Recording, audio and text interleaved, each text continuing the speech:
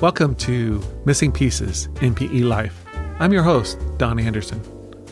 When I first found out my dad wasn't my dad, I had no word for it. Not that MPE is a word, but I didn't know that term existed. So what I did was I Googled, found out my dad wasn't my dad. And in doing that, which I really didn't think was going to provide any answers, it did. It gave me the term NPE. Through that, I was able to find many things. The first one was I found MPE Stories, a podcast by Lily Wood, and also found Facebook groups. So it really opened it up learning that term. On today's episode, 4 Pillars. 4 women answer 4 questions. We hear it all, mostly unedited, without music. I mean, there's music now and there'll be music in the end, but I like the quiet spaces in the conversation. And hopefully the conversation will sound like a workshop at a retreat, like a self-help group. It'll be like nothing else anywhere. And you only hear it here on Missing Pieces in PE Life. So today, those 4 women are Lily Wood of MPE Stories, Eve Sturgis of Everything's Relative podcast, Erin Cosentino with High Wraith Hope and Healing retreats that she does specifically for the MPE world, and she's also moderator, admin on Togetherness Heals, MPE only, the Facebook group, which is my favorite group. And then last but not least, Dr. Gina Daniel wrote her dissertation about MPEs after interviewing over 50 of us. And she is also an MPE therapist and coach. I asked them 4 questions, and here are their answers. Number 1, how has your relationship or feelings changed about your mom between discovery and now? Erin? Growing up, I craved my mother's love, attention, affection. And when my mother got angry, that love was withdrawn. That was how you knew you were in trouble with my mother. We would get the silent treatment. And when everything happened with my NPE, my mother actually didn't do that for the first time, and it was pretty surprising to me. But as I grew in my NPE experience and I started to be more vocal, it became apparent that my mother was not going to be able to handle that well. And the old behaviors came back, the conversations stopped, and there was a period of time where we weren't speaking. And I just began to realize that if my mother and I are going to maintain a relationship long term, that it would have to be on my terms so that I could feel free to say whatever it was that I needed to say and be okay if silence is what came. So I no longer hold back. If there's something I need to say, I say it. And if that's how my mother chooses to deal with the situation, then that's how she chooses to deal with the situation. But I'm no longer taking it personally. Gina? Okay. So I think of the 4 of us, I'm the one with the mother who's deceased because I think everyone else's mother is still living. It's so complicated because my mom left my dad, BCF, and I when I was 3. And I had very, very little contact with her over the years. Lots of promises made, not fulfilled. It was a disaster of a kind of relationship, but all I ever wanted was for her to notice me or think I was good enough to be with because I couldn't understand why she left her little girl. I just couldn't understand that. And then she died, and it was very sudden and unexpected when I was 20. And then I just kind of decided, well, I'm never going to have any real peace with this, but she's gone now. It is what it is. I need to move on. And then I had children and I have daughters. And it came up then again where I just thought, how do you leave your daughter? I don't understand. I couldn't leave a child. I couldn't leave my child. So I couldn't understand that. And then fast forward to, wow, how many years now? 4 years ago, to learning about my NPE status. And I was so incredibly angry. And I mean, this is 28 years after she died. And I'm so mad with this dead person. And it's awful. And then over time, probably it took a solid year and a half for me to let some of that go.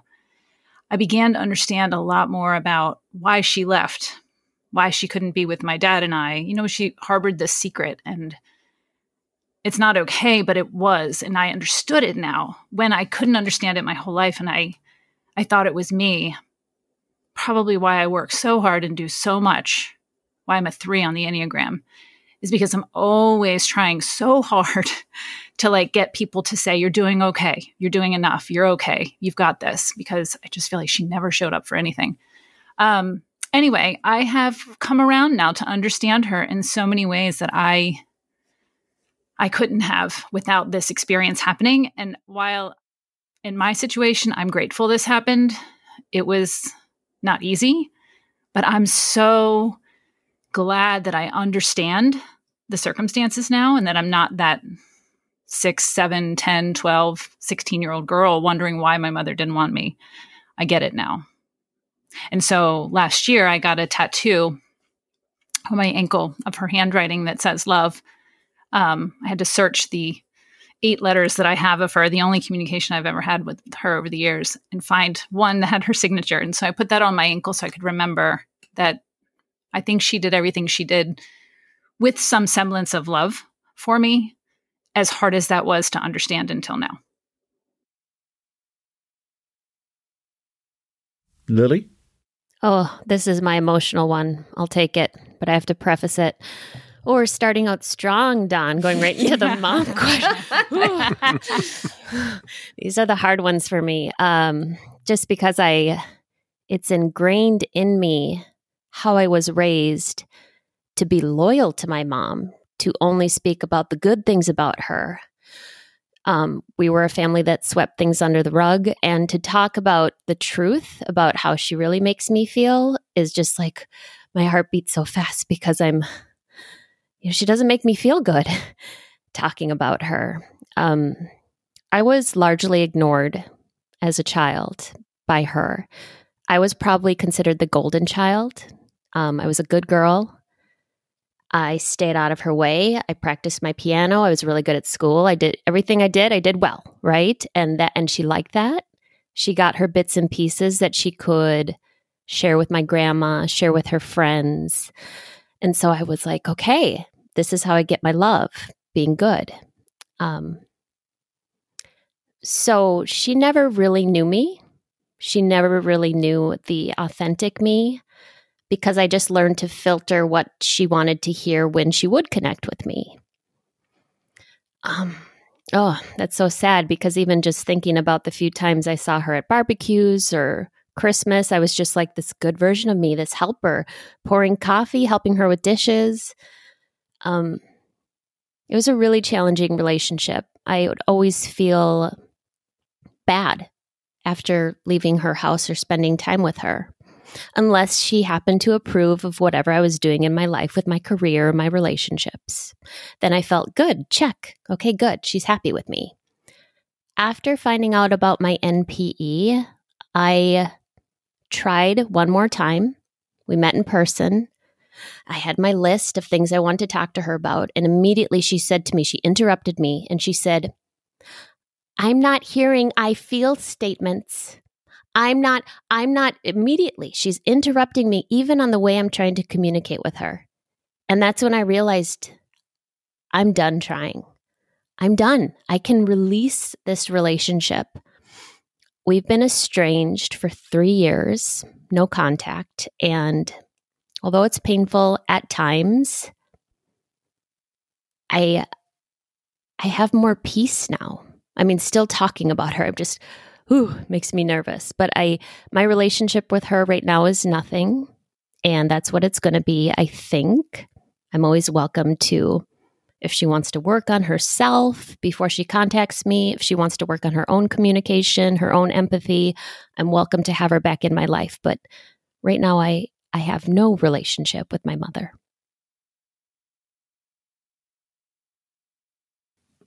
Yeah. I'm here. I'm here.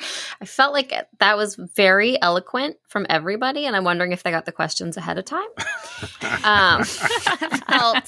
Because I feel like I'm going to be a bumbling, stumbling mess about this. My mom has always had the best intentions, and care is her driving force. However, getting her and my dad's approval was the ultimate strive as a kid, and still to this day I struggle constantly with wanting their approval. And so the struggle now, because I'm an adult, is that I don't have to perform and call them all the time like about like what I have done or haven't done. But when I have made my mom happy or proud is like the ultimate for me. However, growing up, she was not very warm, and that was always really hard for me. And she was strict and conservative, not necessarily politically, and friends growing up and people as an adult have said they're scared of her or various versions of that, or they wouldn't want to be in trouble with her or things like that. And that's always been really hard for me. And we had I'm sorry, this is going to be long. I'm sorry, Dawn. Probably this, I'm like, I don't know how to get to the answer of the question. So, and I think part of it has to do with growing up in a very chaotic home, and lots of things, my mother notwithstanding, were very difficult. All I wanted was to be accepted and liked and have friends and go to people's houses, and approval of adults was so important. And she didn't care about any of that. She still doesn't. And that was always so hard for me, and is hard for me. She would ruin it all the time. And so much of it came with this really strict and hard focus on virginity and celibacy and marriage. And like, that was just, I don't even think if I explained that to her now, she would understand how much of a focus that was. Like, I don't think her and my dad get it. But my brother and I have talked about it at length. And so all of that to say, right before my NPE discovery, I had just finished a book proposal for a memoir that was about my relationship with my mother and my relationship with my daughter, and how and sort of becoming a single mom to a mother who was like, that was like the number one thing in the whole wide world, was to not have sex outside of marriage. And I had sex outside before marriage and I got pregnant and I had a baby. Like, the shame and the tension but that was the book proposal. But something was missing and I couldn't figure out what was missing. And I knew something was missing and I didn't know what it was. And I would, I've read it and I had coaches and I had so many people read it and give feedback, and I rewrote it. It took like 2 years to write. And I sent it in to agents and editors who were all extremely interested, and then all rejected it. And everybody said something was missing. And that all happened right before my DNA discovery. And then this guy called and everything made sense. It made everything make sense in a way that I haven't even expressed to her. And it made it made me really, really, really angry, because if she had just told me what was going on, maybe I would have understood her differently, and maybe she would have been released from some of the shame herself that she was struggling with. And I loved thinking of her as a young woman with a lover that wasn't my dad, my birth certificate dad. I loved the humanity of her having an experience that was sexy in concept, or intimate in concept, or vulnerable, or clandestine, or fun, or any of that stuff. I loved the humanity of it. That's not the description she gives me of that experience. So all of that to say, I was very angry, and still can get very angry, and then also, my desire for approval and care being the number one value coming from my mom. I have this overwhelming drive to take care of her and my dad.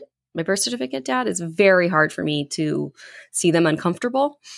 So our conversations have been very limited about this, because they start to cry so hard, so fast. And the blood drains from my dad's face, and I just kind of can't do it. So they have said that I can talk to them about it, and that and I am working on letting them own their feelings and their experience, and me owning mine. And but all of this is stuff I haven't really expressed to them. So I understand so much now because of this experience.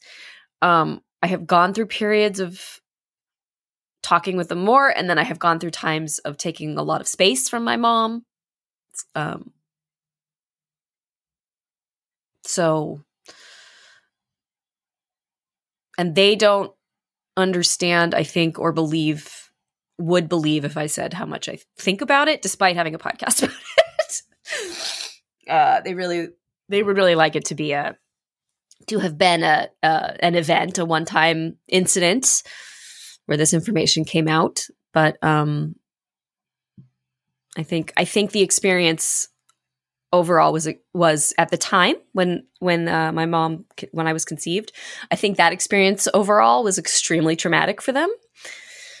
And they didn't work on it at all. They didn't heal it at all. They didn't process it at all. And then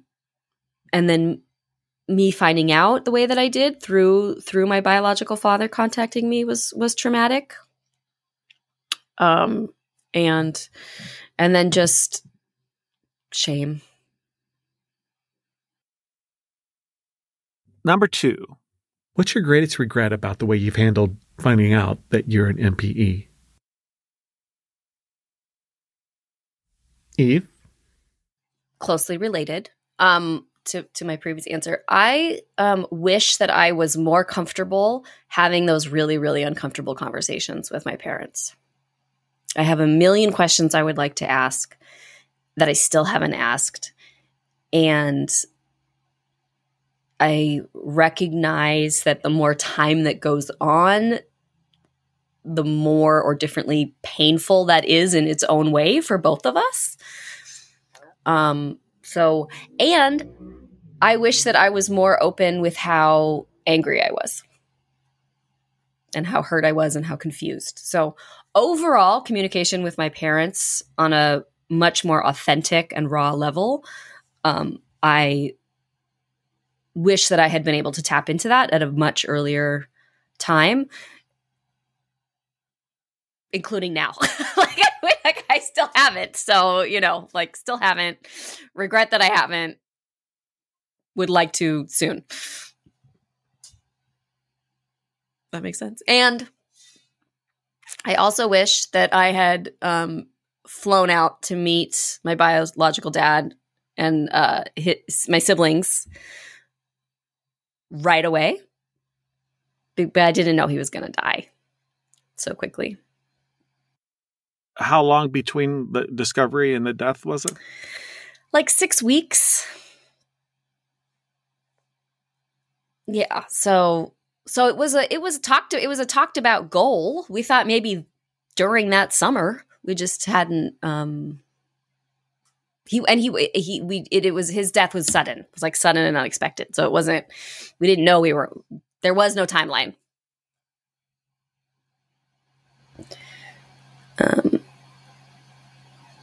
Yeah.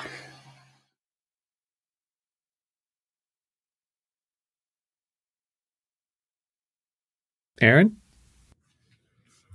I think for me, my biggest regret in all of this is that I did not kind of get in the car and just drive to my biological father's house, who only lives about 45 minutes away, because I allowed him to kind of string me along for like 4.5 months. And when my behavior made him uncomfortable, like reaching out to my half siblings without his quote permission, that ended any chance of relationship we ever had. And that's when he said, I have no use for you, and I probably never will. And I just would have loved for him to have the courage to say that to my face, because I am not convinced that he would have been able to say that directly to my face. I think there's a little bit of a keyboard warrior that's happening in this, or was happening. It was 4 years ago at this point. And I just don't think that he would have had the nerve to say that to me, to my face. So I think that's really my biggest regret in all of this. And agreeing at the onset to keep the secret. When I first said something to my mom and stepdad, they both said, well, you're not going to tell anyone, right? And I was like, oh no, of course not. I won't say anything to anyone. And I wasn't very successful with that. But I think we've probably all said to people, it's okay. You're allowed to change your mind. What you feel in that very beginning is likely not what you're going to feel 2 days, 2 weeks, 2 months, 2 years down the road. So I think those are probably my two biggest regrets. Aaron, weren't you on Good Morning America? I was. I love did do that so much. What? I'm going to keep it secret. No, wait, I'm going to tell everybody in our country. All right. Gina? I would say I don't have a lot of regret with how I handled this. I would say that initially I was so nervous about my dad finding out, my birth certificate dad finding out. And so we just all hunkered down and nobody said much of anything. Yet here I am going out and doing a bunch of things, but he never has access to any of that. He doesn't do anything with websites and podcasts. He doesn't even know what that stuff is. He never asked what my dissertation was about, which I wouldn't have lied. So he's just generally clueless. And I ended up having to tell him last fall, and I think I underestimated his ability to handle it. But he does know now, so that's not a regret. The only thing that I can think of that I struggle with currently is that I don't have the guts to aggressively reach out to the siblings. I want them to reach out to me in the worst way. And I don't know why they don't have an interest. It hurts my feelings so much when I think about it, because I grew up as an only child. And I don't know anything about them. I don't even know. I know what one looks like because I stalked her on Facebook for a minute. And my bio father just doesn't say a lot about it. And I'm even too afraid to ask questions to him about why, what's happening. I think there's a sense of loyalty to their mother who's still living, although she plays no role in this story because he met my mom way before he met their mom. So there's no issue there. So I don't get that. I think that's the only thing. And I just wish I was somebody who could just like force my way in that door, and I just can't do it. I think I can't take any more rejection. I feel like I worked my whole life to get past the rejection of being a toddler and being deserted by your mother. And I got myself together with all of that I can't walk through that door even at 53. I just can't do it right now. So I think that's probably my regret. It's not over, right? So I don't know if it's not like regret period. It's like regret ... Because perhaps I'll get there one day.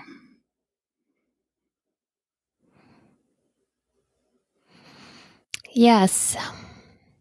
Regrets.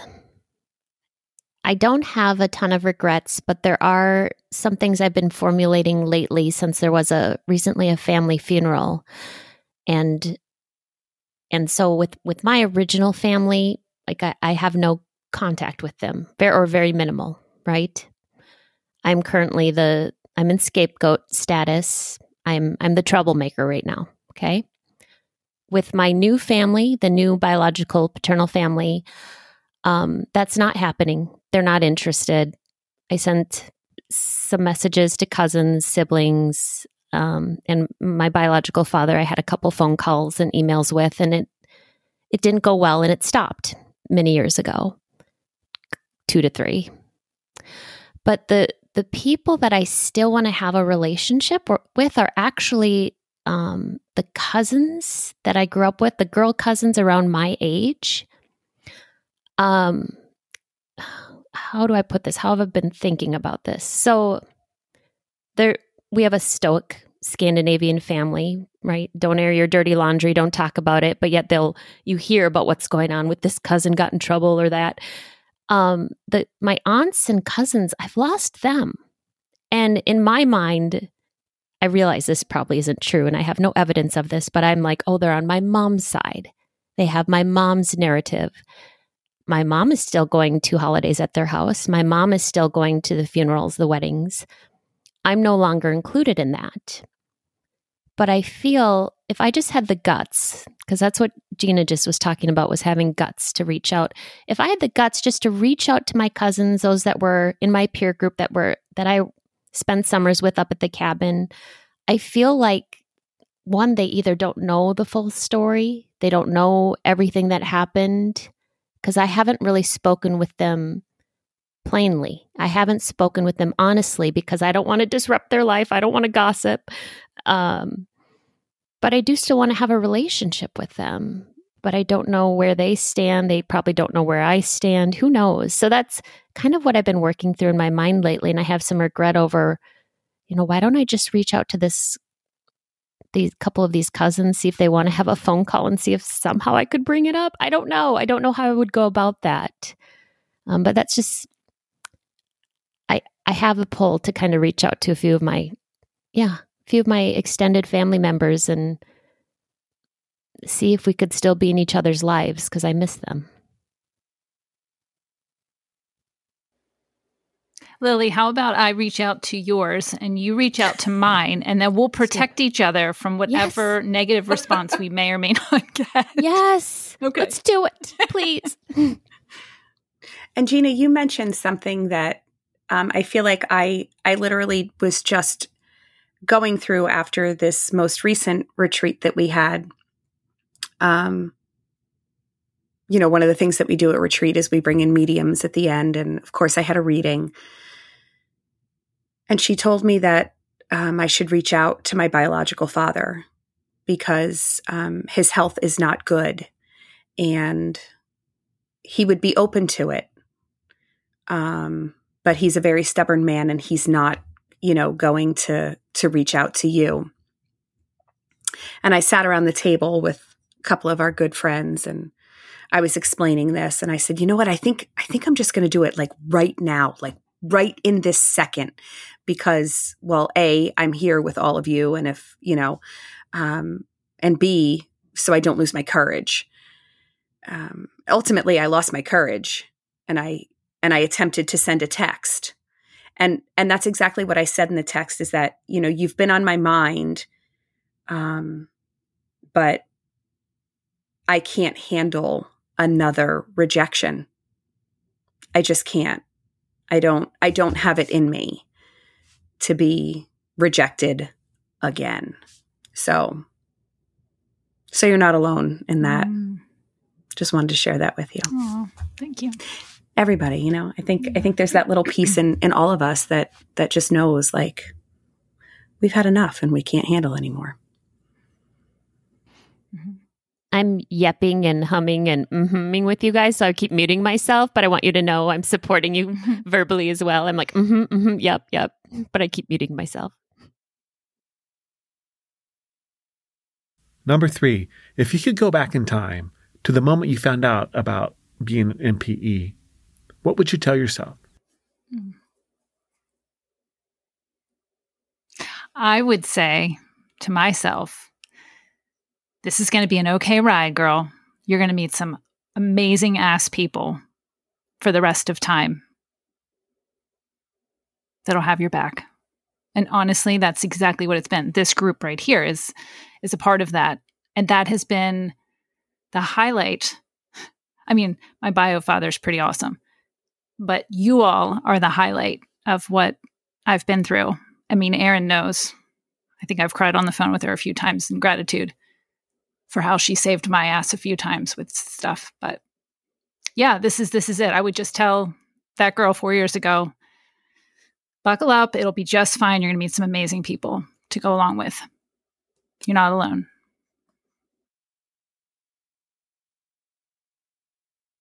I would echo, so much of what Gina said. And I think that this is probably going to be the moment where I lose my composure in all of this, because I was okay when I made my discovery, because it had just happened to somebody else in the family.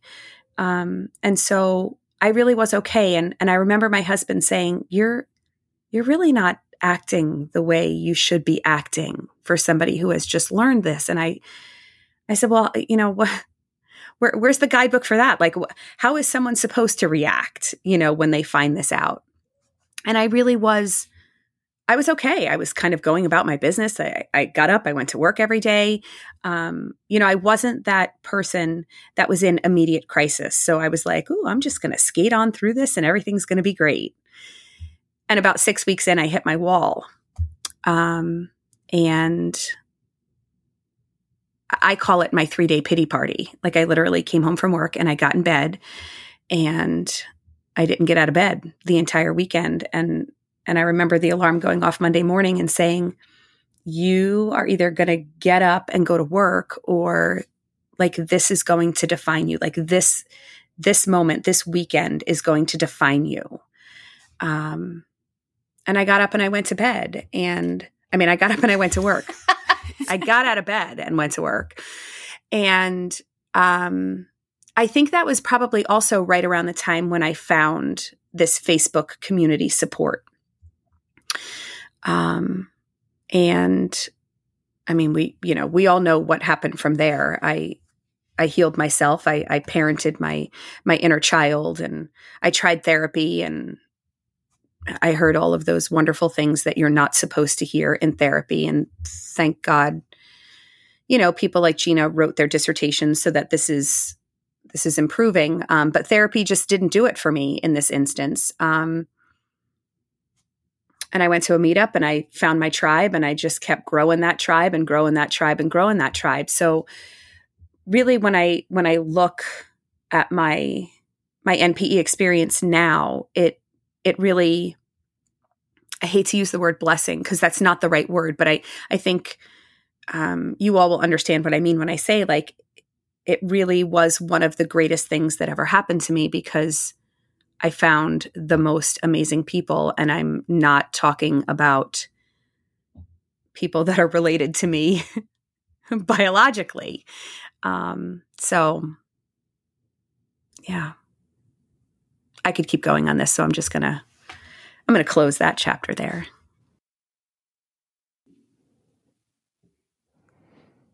I would say to myself, this is not your fault. You are not to blame. That's what I needed to hear. This is not your fault. I would tell myself to have courage and that it was all going to be okay. And at the same time, I think I knew that when it was happening. I guess, well, okay. So in the moment when it happened, my husband was the one who delivered the news to me. And he said, I think this is huge, or something like that. Like, this is going to be a very big deal in your life. And at the time, my initial thought was, really? So maybe I would tell myself, yeah, it is. He's right. It is going to be, this is going to shift everything about your life.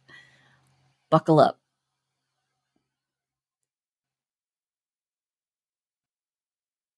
Number 4. I know you're all of service to the NPE community. And so the last question is, how has being of service helped you on your journey? That has helped me so much, Dawn, being of service. And I think I originally probably heard it from Erin or maybe one of Eve's presentations. Being of service is what brought me so much peace in this journey. I have the ability to listen to other people, even here. I'm getting so much out of listening to Gina and Erin and Eve and even you, Dawn, just like nodding along. I can identify with what you're saying. It makes me feel better. It makes my mind calm down. I get some peace in my heart when I can get out of my head and listen to another person. And spending a few hours or maybe a dozen hours a week working on something for our community, whether it's a podcast, whether it's helping someone on a committee or an NPE event, writing something in the NPE world, that's service work. That's volunteer work. We don't get paid for this. But it's those hours that honestly I'd probably be spending in therapy, which I also do. But I consider that time, that labor time, that free labor time at sometimes, it's partially self-care. It's definitely self-care. Being of service in the community is just brought me so much peace. And I don't know if I'm explaining it right, but it's when you do any sort of volunteer work, you leave fulfilled, and I make connections with people. I like being helpful. I was raised that way. I like providing something for the community. So that's how I consider my podcast is service work. And whenever I get overwhelmed with my inbox or the correspondence or editing, as so many of you know, I'm just like, I will feel better after I do it though. I always do. I always leave feeling better after service work. Somebody asked me once, what do you do to take care of you? You spend so much time in the Facebook group or doing this or doing that. What do you do to take care of you? And what do you do to heal? And yes, that's what I do. That's what I do to take care of me. And that's what I do to heal. I didn't really anticipate the service piece initially because I thought I was a unicorn, right? Because I was summer and I'm off school in the summer and this happened and I'm like, oh, well, this is just my fucked up mother, my family. Like, I thought it was just me. And then I was in the midst of working on my proposal for my dissertation. And as I was talking about this thing had just happened, and I said something to my chair at the time, and she said, wait, what? And she had such a reaction that was positive and inquisitive and all the right appropriate academic things. And she said, this is what you have to do because I don't think this is out there.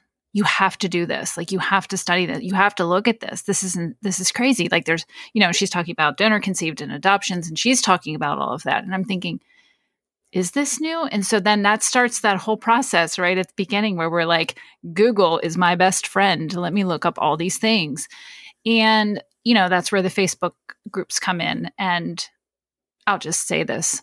There was another large group that I had been a part of initially who had planned to and agreed to help me with the population I needed to interview, and then changed their mind right as I needed them to go forward. And that's where Erin has saved me twice because she had her group and it was amazing.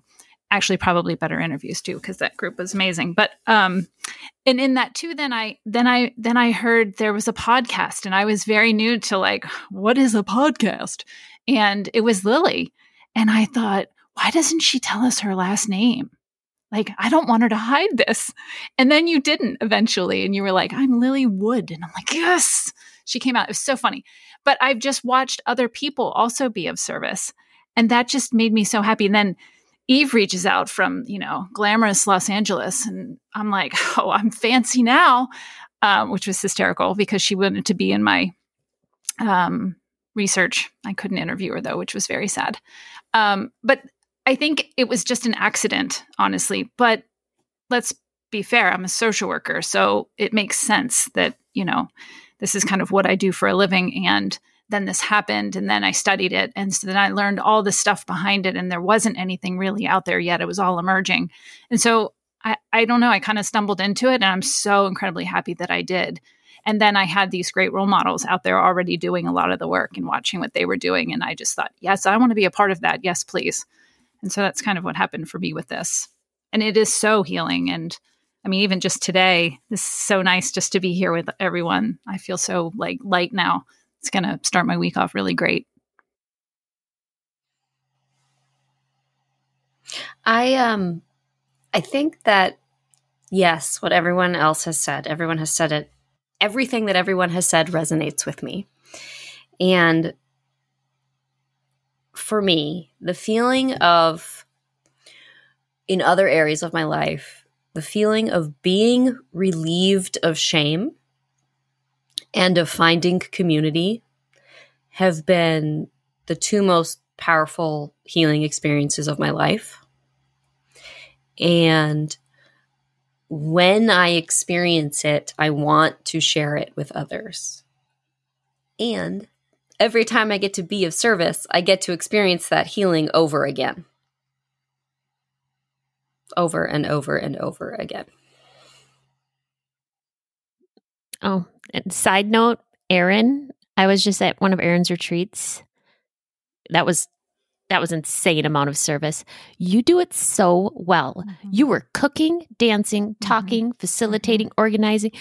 Erin, and you made me feel so good, just like hugs and the way you were talking. Man,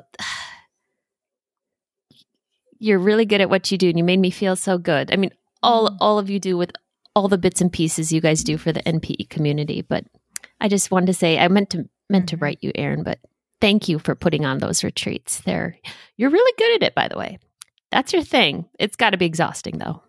Thank you.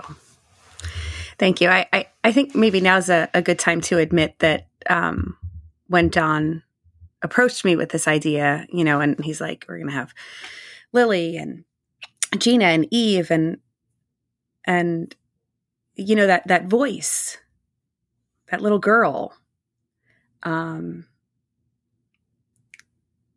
just kind of creeps in. And she says, do you really belong, at the table with those women? Is that really a place where you should be sitting? And at the same time, I recognize that I do great work, right? So it's just this dichotomy of, am I good enough? Yes, you're good enough. Am I good enough? Yes, you're good enough. So I'm super honored, really, to be sitting here among you all. Thanks for bringing us all together, Dawn.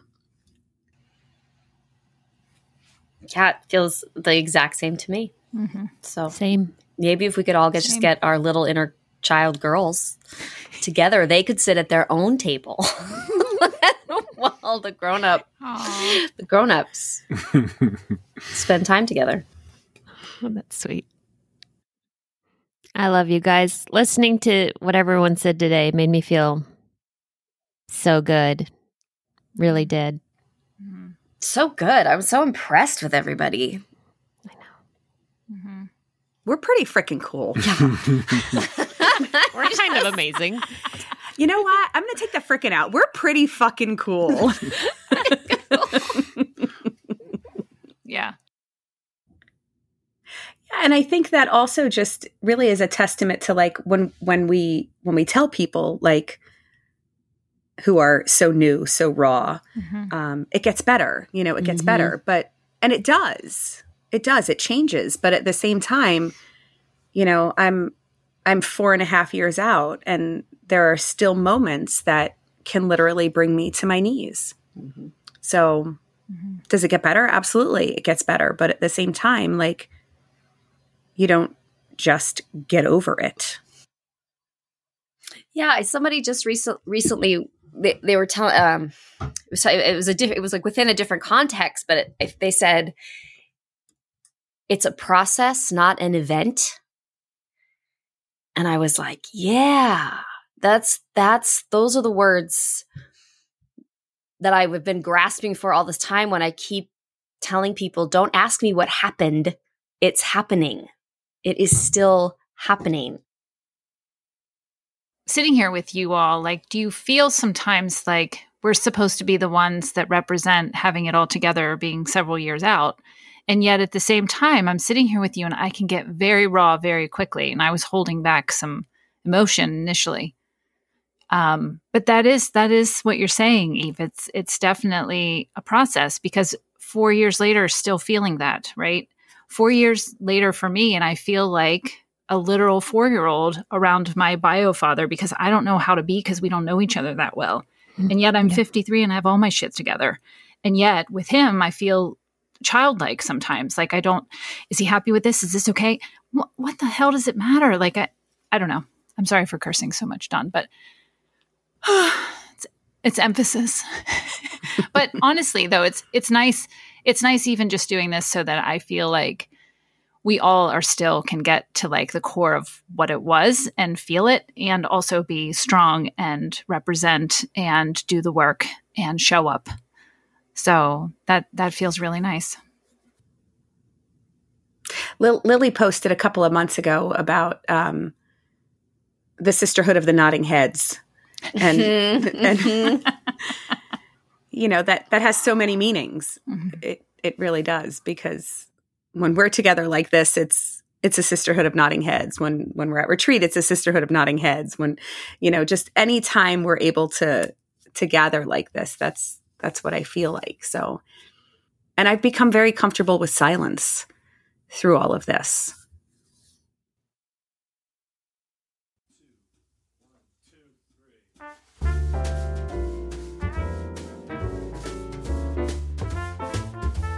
Well, again, I'd like to thank Lily Wood, Eve Sturgis, Erin Cosentino, and Gina Daniel. Thank you so much for coming in, and what an amazing show.